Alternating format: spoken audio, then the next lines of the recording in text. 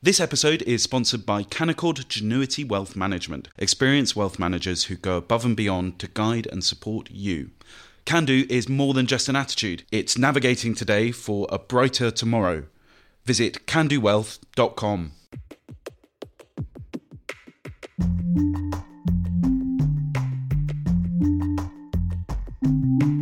Hello and welcome to the Edition podcast from The Spectator, where each week we look at three pieces from the magazine with the writers behind them. I'm Lara, The Spectator's executive editor. And I'm William Moore, The Spectator's features editor. On this week's episode, we'll be asking whether we're entering a new era of economic uncertainty, we'll be exploring how today's sexual politics are damaging young men, and we'll be reflecting on the life and legacy of Noel Coward. First up, in her cover piece for the magazine, our economics editor Kate Andrews looks back over a week of economic turbulence and asks whether we should be worried. She joins us now alongside the economist and former Trussketeer Julian Jessop. Kate, the collapse of the Silicon Valley Bank has spooked the markets this week. What happened? Sure. So there's been a mini regional banking crisis in America as it became clear that Silicon Valley Bank, which is used by a lot of tech companies and tech investors, was heavily tied into government bonds. And as interest rates have been rising, the value of those bonds has been falling, and there were jitters, and there was eventually a run on the bank. It's led to its collapse. It's quite notable that Silicon Valley Bank was actually hedging its bets against interest rate rises and abandoned a lot of that last year. So I think there's been some irresponsible behavior there. But what we look at the magazine this week is, what's really causing this. And I go back to it's the week of the budget, and I go back to a budget a few years ago to start to explain it. In March 2021, when Rishi Sunak was still Chancellor, he was preparing his March budget then, not based on any particular policy idea, not even really based on COVID recovery, but rather his deep fear that we could see an increase to the headline rate of inflation and then to interest rates, which he didn't think the public finances could handle. Now, at that time, he was preparing for, say, a 1% rise across the board. The base rate in the UK is now at 4%. Inflation's obviously in double digits, as we've all been experiencing.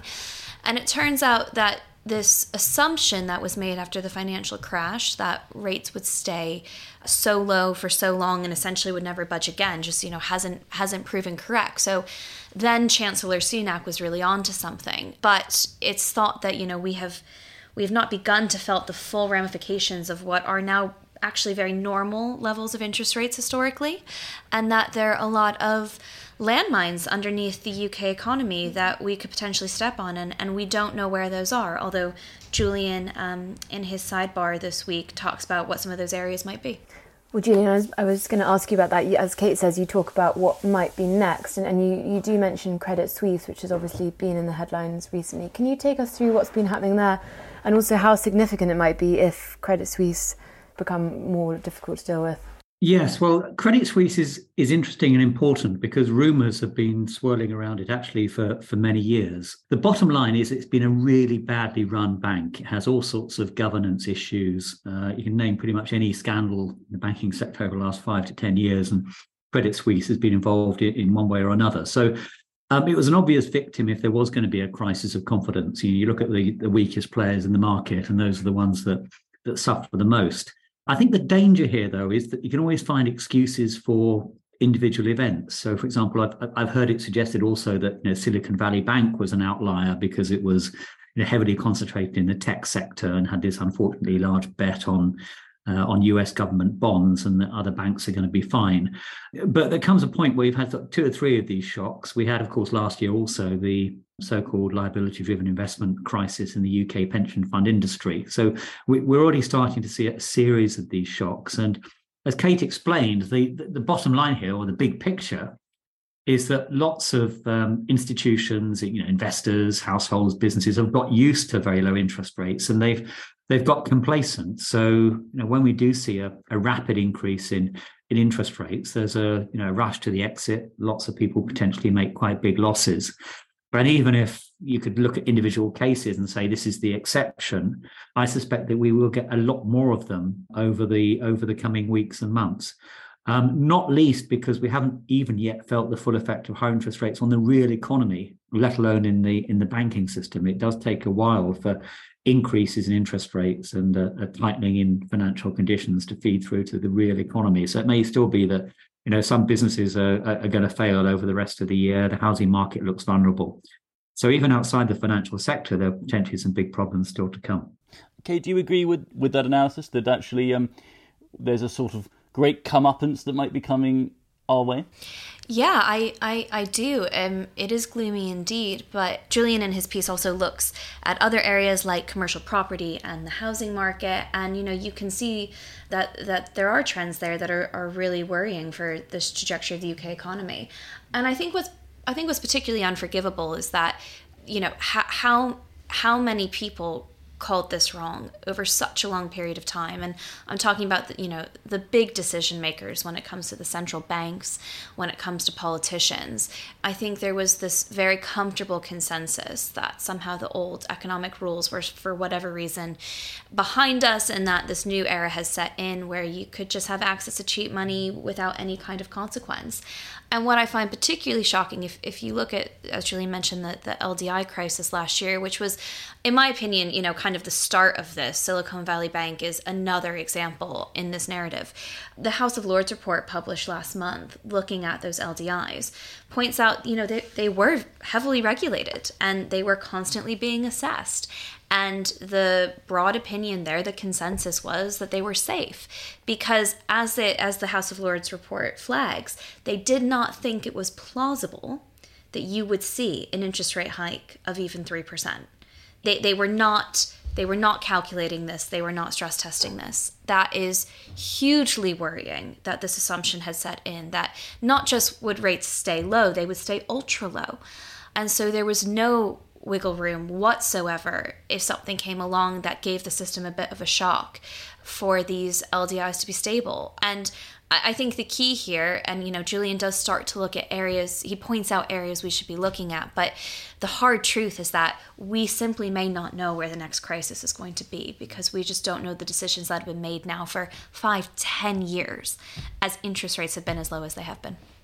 Julian, Kate in her piece points out that obviously it's the done thing now to blame all of this on Liz Truss and her mini budget. How much do you think she is actually to blame? Oh, I'd say not at all. What we've seen over the last year, particularly over the last 6 months, is a very big increase in interest rates in all of the world's major economies. In the US, for example, the housing market there has been hit just as hard as the housing market here by increases in mortgage interest rates. So while I'm not going to defend some of the details of the mini budget, I think if the mini budget hadn't triggered the LDI problem in the pension fund market and in the government bond market in the UK, something else probably would have done anyway. The key point is that this is very much a global phenomenon, or at least amongst all the major advanced economies. And so if I were looking for something to worry about, I'd actually start really big and to look at some of the big governments that have very large amounts of debt, like Italy and Japan, or even some of the big central banks who, having bought all these government bonds over the last few years, are now potentially sitting on quite big losses on them and higher funding costs because short-term interest rates have risen. So there's a potential to start at the very top here in terms of some major governments and central banks having problems. But at the other end, you've got all sorts of potentially smaller players, for example, UK firms that might have been very reliant on COVID support schemes over the last few years and now coming off those schemes and suddenly find that interest rates are much higher and banks are much more cautious. So it might hit anywhere from the very top level to the very bottom level or anywhere in between. It's the nature of these crises that you never know who's really vulnerable until the tide goes out. Well, Kate, I'd like to move on to talk about this week's budget now, because, the budget was accompanied by some perhaps surprisingly optimistic forecasts from the OBR, suggesting that we will in fact avoid a technical recession and that inflation will drop to below 3% by the end of the year. Is the picture looking brighter for the UK, or is there just a sort of irony that just as the OBR is getting more optimistic, there suddenly is this greater global economic turbulence? Well, I think both are true. So the forecasts are certainly rosier than they were last autumn, but it is very possible, and we've learned this the hard way over the past few years. It's very possible for something to come along that you don't see coming, that you don't expect, to totally throw things off course. We now look after this year to be averaging around 2% growth for the next 3 to 4 years. Is that as much as the UK needs to really recover from the COVID crisis and to really get the economy going? I would say it's still pretty lackluster, but it's a lot better than where we were before. The OBR's projections about inflation are really optimistic, the most optimistic I've seen. The idea that we're going to be back down to something close to the Bank of England's target by the end of the year, just below 3% inflation, is very ambitious indeed. And as I understand it, they think that's primarily going to be driven by the falling price of energy. But you're also going to need to see other changes, to the labor market, really right across the economy to get down to that level. So that's very ambitious. The question in this budget is to what extent people really feel that, because the OBR also makes clear that we expect to have a real fall in living standards by close to 6% between last year and this year. So while it's great news that we're going to avoid a technical recession, it's very good news that the economy looks set to grow from next year.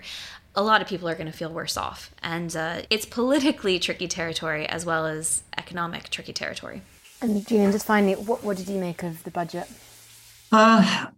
Well, I thought it was okay. I'm not hugely enthusiastic about it. I think in most areas, at least, it didn't make anything worse, which I always think is the first hurdle that any chancellor should try and clear. I think the OBR forecasts actually, personally, I thought were quite reasonable, including the prospect of a very big fall in headline inflation because of lower commodity prices and also the knock-on effects of all the monetary and financial tightening from last year. I think the problem for central banks is that underlying inflation might remain higher for longer. So that gives them a big dilemma when they decide how to respond to the banking crisis. Do they prioritize monetary stability, which is about getting inflation down, or are they willing to pause on interest rates in order to secure financial stability? I think that might be a slightly easier job actually in the UK than it is in other countries, because I think our inflation falls will be particularly marked. So at least that provides one positive backdrop for the Chancellor, but I'm not sure that he did anything more than this sort of usual, technocratic, competent stuff, fiddling around a bit with pensions, for example, and fiddling around with investment allowances, but there wasn't anything really big and bold in that. And there does seem to be an overall perception that whatever the problem is, the main solution to it should just be to throw enormous amounts of taxpayers' money at it. Childcare, of course, being the prime example of that. So I accept it was a competent budget. I think the markets would have responded to it more positively had it not been for their concerns about the banking crisis. But it did lack a bit of ambition, and it still seemed to be pretty heavy on high spend and, as a result, high tax. Thank you, Kate and Julian. Next up, in his piece for the magazine this week, The Spectator's deputy features editor Gus Carter says that the culture of toxic masculinity has gone too far and that young men are being marginalised in schools and online as they're repeatedly told that they are a danger to women. Gus joins me now alongside the Times columnist Hugo Rifkind. Gus, you start in your piece by quoting a YouGov poll which found that only 8% of people have a positive view of men in their 20s. What do you think that tells us? Well, I think it's because men are obviously trash, right? I mean, what are we good for? We're all potential rapists. We're definitely extremely aggressive and can't control ourselves and, frankly, can't be trusted. Or at least I think that's the kind of prevailing view. Well, maybe not prevailing, but at least it's a view that's kind of come into fashion in the last few years. And I think it's come from a quite understandable place in a way, which is that I think with things like Me Too, with things like Everyone's Invited, people are more aware of, issues around male treatment of women and that kind of thing. And the fact that men do have the potential to behave terribly. But what's happened is that it's kind of expanded out, and you've ended up with kind of all men treated as though they're somehow kind of potentially deviant, potentially dangerous. And the outcome, I think, is kind of young boys who feel kind of confused and a bit scared, and they end up down kind of weird, crazy right-wing rabbit holes. And Hugo, what do you make of Gus's argument? Do you agree with the idea that young men are being victimised? I mean, up to a point. I think I'm really wary of ending up in a situation where we think this is this is anything to do with sort of improving prospects for women, and then there's a cost paid in men. Women aren't doing great either. You know, you look at, I mean, I always, when I think of men being seduced by nasty right-wing stuff online, the sort of the Andrew Tate phenomenon, which I'm sure we'll talk about, there's this pretty direct counterpoint there with women, which is self-harm, which is eating disorders, which are both rocketing. I think both are responses to the same sort of thing, which is, we've just created a world in which it's not very nice to be a kid. I totally agree with that. And I agree that it's not about pitting men and women against each other. In fact, I'm kind of made sure in the piece, I just don't think that it's somehow the fault of women or even kind of, you know, feminism. I think it's more kind of safetyism in a way. People are scared of things going wrong, especially around children. I mean, there's such a kind of culture of safeguarding.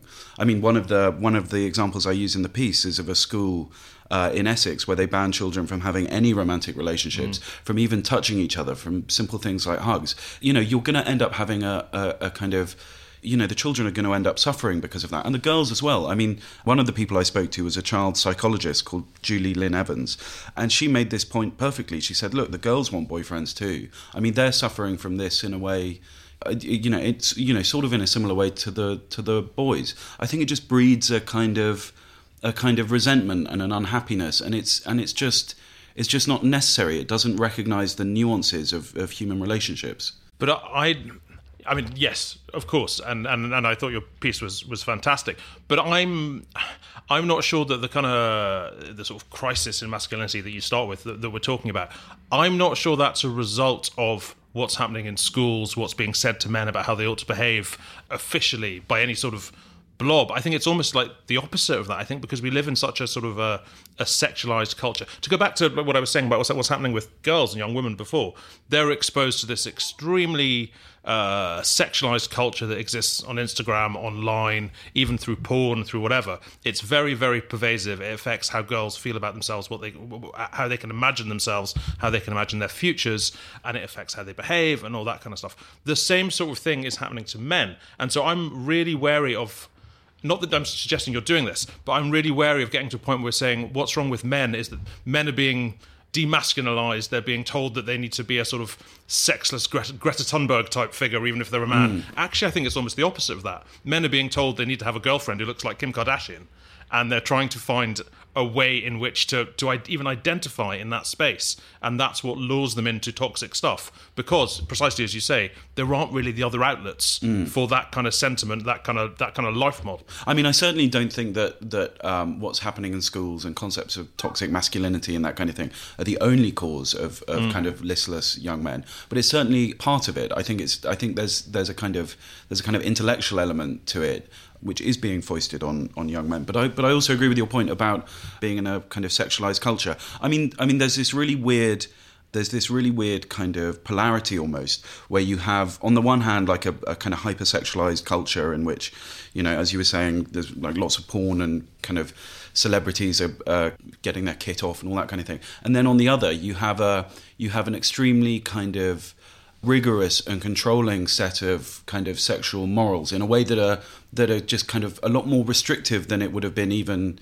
10 years ago. You know, I mentioned in the piece these adverts on the tube that say, you know, unwanted staring is a form of sexual harassment. I mean, it's not nice, but I don't think you can quite call it harassment. I mean, unless it's a kind of really extreme circumstance. So yeah, I think there's that kind of odd duality of this kind of ever more restrictive sexual morals, and on the other hand, a very kind of sexualized culture. Gus, I mean, you talk in your piece about the young men moving away from progressive politics, and say they have been for the last few years, but isn't it the case that young boys and younger men always want to rebel, and the Andrew Tate stuff feeds into that, and this is all just a kind of new form of rebellion? I totally agree with that, of course. I mean, when you know, just look at teenage boys if you want to know what the prevailing kind of culture is, because they'll be acting out against it. You know, I think that's inevitable. I think Hugo probably knows a bit more about this. I mean, you've met Andrew Tate, haven't you? Yes. I spent a few hours with him in his insane compound not the compound he's in now, because that's a prison,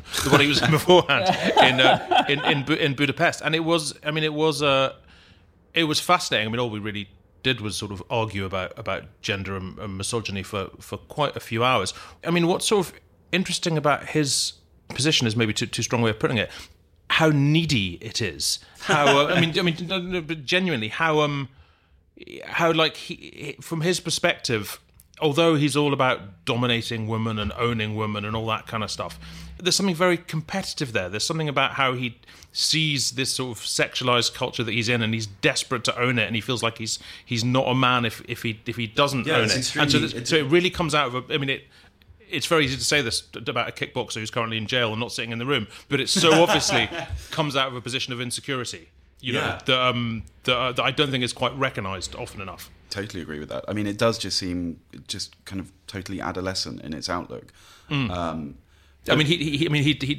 were talking at one point about he was talking about how girls were the what's an incredibly creepy phrase, gatekeepers to the sexual marketplace. And I was like, that's a weird and upsetting phrase, and what do you mean? And he was going, well, when you're in the club this happens, and when you're in the club this happens. And I was like, what are you talking about when you're in the club? You're 38.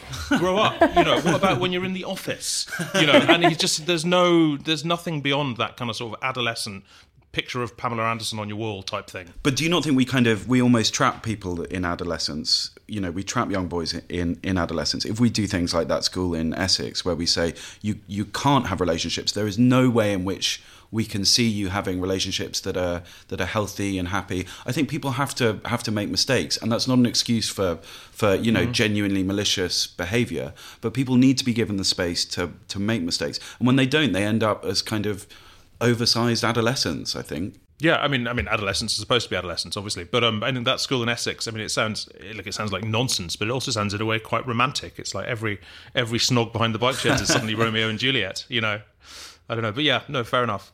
So Gus, in terms of what you would sort of like to see to help young men if they are in a bind, there's obviously factors that are sort of genie out the bottle territory now, like online pornography or anything else like that. But would you just like to see less top-down interference from the school, like that school in Essex, where they aren't imposing very restrictive ideas about teenage behaviour on the pupils? Well, I kind of specifically didn't get into that in the piece because I thought it's easier to describe the problem than it is to try and solve it. And I think if I did try and kind of sketch out what I think a solution would be, I'd end up sounding like a very boring middle-aged man saying it's very important boys go out and play football regularly and have, like all of that kind of thing. So yeah, I think I was more just trying to kind of describe a kind of social shift that I've seen and kind of speak to people who've witnessed it firsthand. Yeah, I mean, it's such a difficult topic. I don't know. What do you think, Hugo? Well, I think we have a long-running problem in kind of Western society generally about how we find role models for men that everyone's okay with, which goes quite into some quite deep, dark places of masculinity that we prefer to pretend aren't there. I remember quite a long time ago, my friend Caitlin Moran, when she wrote How to Be a Woman, we've discussed a lot, her and I, since then, about why there wasn't and why there hasn't really been a proper kind of How to Be a Man type equivalent. I mean, she's actually writing one at the moment, and that's, of course, from her perspective. But at the time, I said, look, you know what?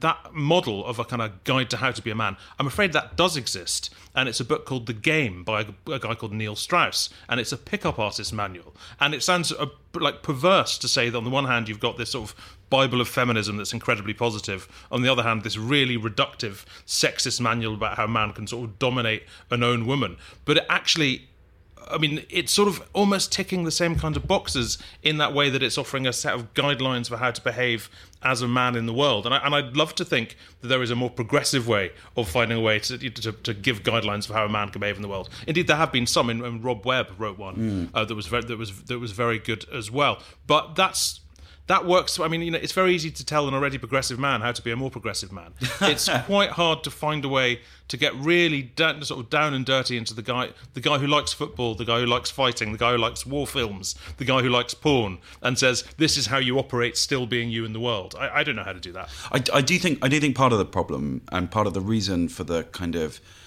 part of the reason that Tate kind of surfaced to general culture is that when there were male role models, people like Jordan Peterson, people like Joe Rogan, they were kind of shot down almost immediately and treated as though they were extremists, rather than perhaps just, certainly in the case of Peterson, someone who's a social conservative, who has a kind of prescriptive view of the world. He's certainly not dangerous in the way that Tate is dangerous. No, I mean, well, no, but that's because Tate is extremely dangerous. You know, but that's, I mean, that's because I mean, Tate is a misogynist fundamentalist. And, you know, his worldview is explicitly violent and frankly rapey. So I mean, that's a problem. I mean, Jordan Peterson, I don't know. It's like it's not my fault. Jordan Peterson's preposterous. You know, that's his fault. His vision of gender roles is extremely prescriptive, and you can understand why. That bothers people, and when someone comes out in the world and says you should be behaving like this, it's fair enough for people to say no, I shouldn't. So two things. I do agree that he is a slightly absurd character, rocking up wearing kind of very strange suits and crying on broadcast. And I mean, the guy seems to be having some kind of protracted mental breakdown involving raw beef. But I think he's more trying to kind of sketch out. I think it's actually far more descriptive than it is prescriptive, especially when it comes to the gender stuff. Certainly, if you go and look at his 10 or 12 rules for life, or however many he's managed to come up with, I think it's kind of clearly talking to just blokes, just young men, and there's kind of less of the objectionable stuff about kind of descriptions of women and how the two kind of sides interact. But I think the point is I think someone like Peterson can exist in a kind of considered conversation. And the response was a kind of fury at this man that was coming out and saying things that, you know, even kind of 20 years ago were just kind of taken for granted, you know. But that's not. I mean, that's no. Not, I know that's not a defence. But it's also not unique to discussions of, you know, how to behave in varying sexes and genders. That's just discourse these days. You know, every position is caricatured in the extreme. So I think I agree that there have been voices more moderate than Tate who have been demonised. But I don't think that. I mean, I think if there had been that voice there that really solved all these problems, we wouldn't be having this conversation. Yeah, I mean, why do you think it isn't Robert Webb who's doing YouTube videos that young men are like, God, I'm so on board with everything he says about the kind of the guilt of being a man and that kind of thing, because he does seem like quite a guilt-ridden individual. Oh, sure, but I mean his position. I mean, as the book says himself, and as Rob would say, and I love Rob dearly, but he's not a terribly typical man. You know, he's an actor. His teenage experiences were explicitly bisexual. You know, he's never been that sort of football lad, and nor is he trying to be. Yeah, and so I don't quite think that's what he's tilting at. Okay. Thank you, Gus and Hugo. And finally, in the book section of the magazine, Philip Hensher reviews Oliver Soden's new biography of the actor, writer, singer Noel Coward. Oliver joins us now, along with the Spectator contributor Alexander Larman. Oliver, could you start by telling our listeners why you wanted to write this biography?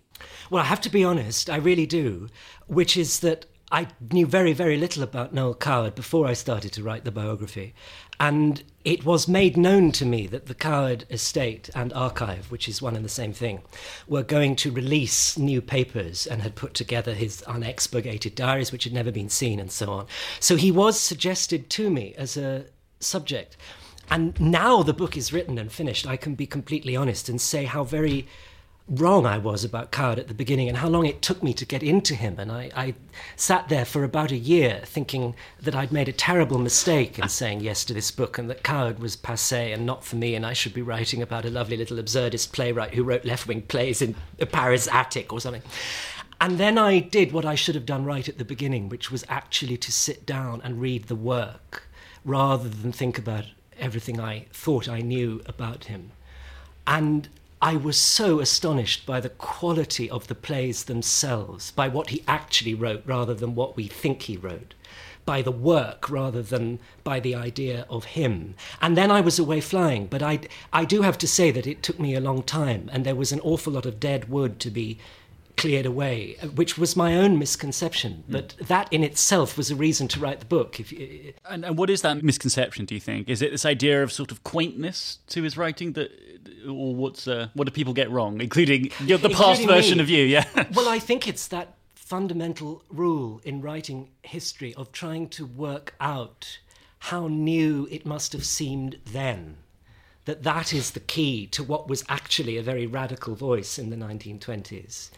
Whereas now there's this idea that it's slightly passé, that it's buried in its time, that it doesn't have anything to say to us, that it isn't necessarily of interest because we all think we know what it's like. And if you can work out what it was like to see a Noel Coward play for the very first time, then I think you get the sense of just how shocking it must have been. But that's quite a tricky and virtuosic mental task to undertake. And Alexander, I understand from a piece that you wrote in The Critic fairly recently that you too were considering writing a biography of Noel Coward. What areas of his life do you think remain relatively unexplored? Well, when I was thinking about writing a biography of Noel Coward, which the Noel Coward estate turned down my proposal on the grounds it would be too sensational from the author of books about Lord Byron and Lord Rochester, because obviously Noel Coward was not a drug-crazed libertine, which is a pity, because if he had been, I think that his life would have been a much more fun one. But what I wanted to concentrate on, and I think Oliver has done this infinitely better than I could have ever begun to think about doing it, was to explore the division between the private man, who I think we're only just getting to grips with now, and the public man who rejoiced in the appellation of the master. And everybody has their idea of this very clipped figure who's always speaking in this very clipped, very witty way.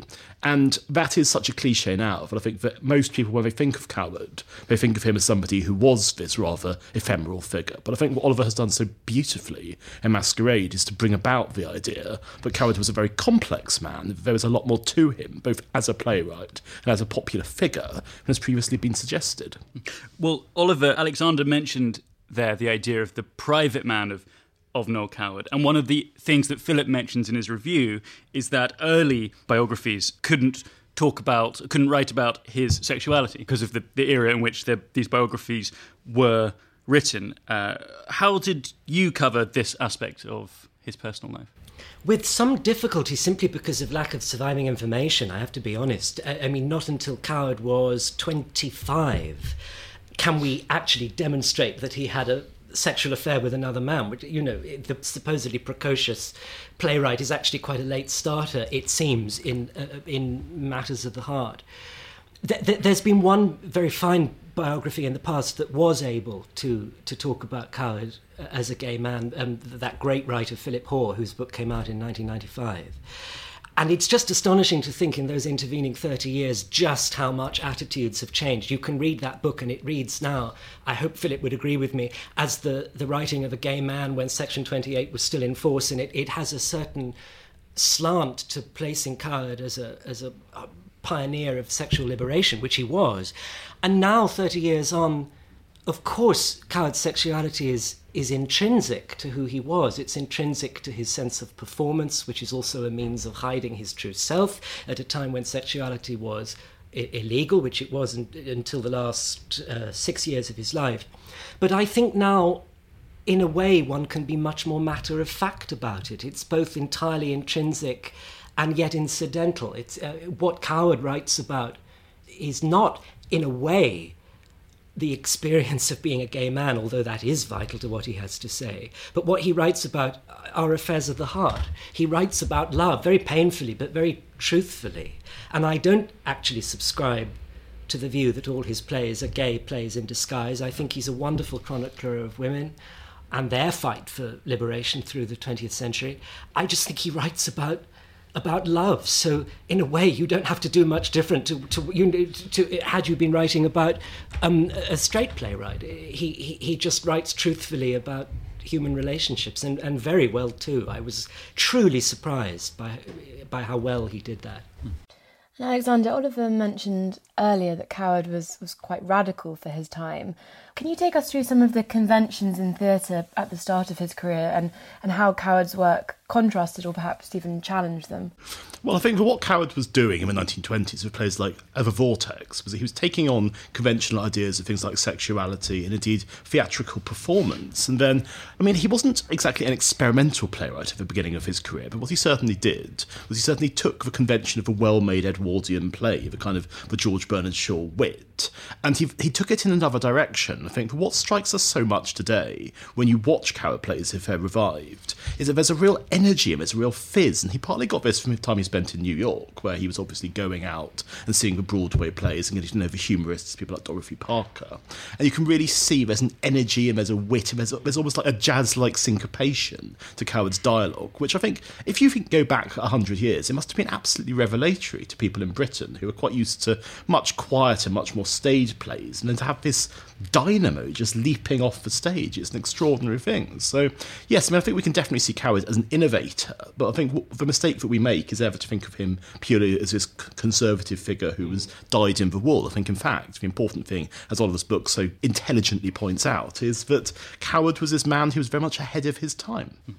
May I add to that? I was thinking also, when I was writing the book, one thing that really struck me is that this journey to Wolfenden and the legalisation of sexuality, which almost ties in with the abolition of censorship on the West End stage, is not actually this smooth upward gradient to liberation. It's much more of a zigzag than I had realised. So the decade of the 20s, and to some lesser extent the 30s, is actually a period of, to some degree, great sexual liberation on the London stage. And it is just astonishing looking at the plays that Coward wrote, only 20 years on from Pinero and Wilde and the great Victorian playwrights, 30 years, are so open in what they are able to say as far as throwing out the rejecting Victorian convention is concerned. There are gay relationships pretty openly expressed. There is a ménage à trois in Design for Living in 1932. There are divorcees reuniting when divorce was still hugely scandalous, 6 years before the abdication crisis, as covered by Alex's new book, and all the rest of it. And he is permitted to be so open, which later in his career, in the 1950s, it was much harder to be.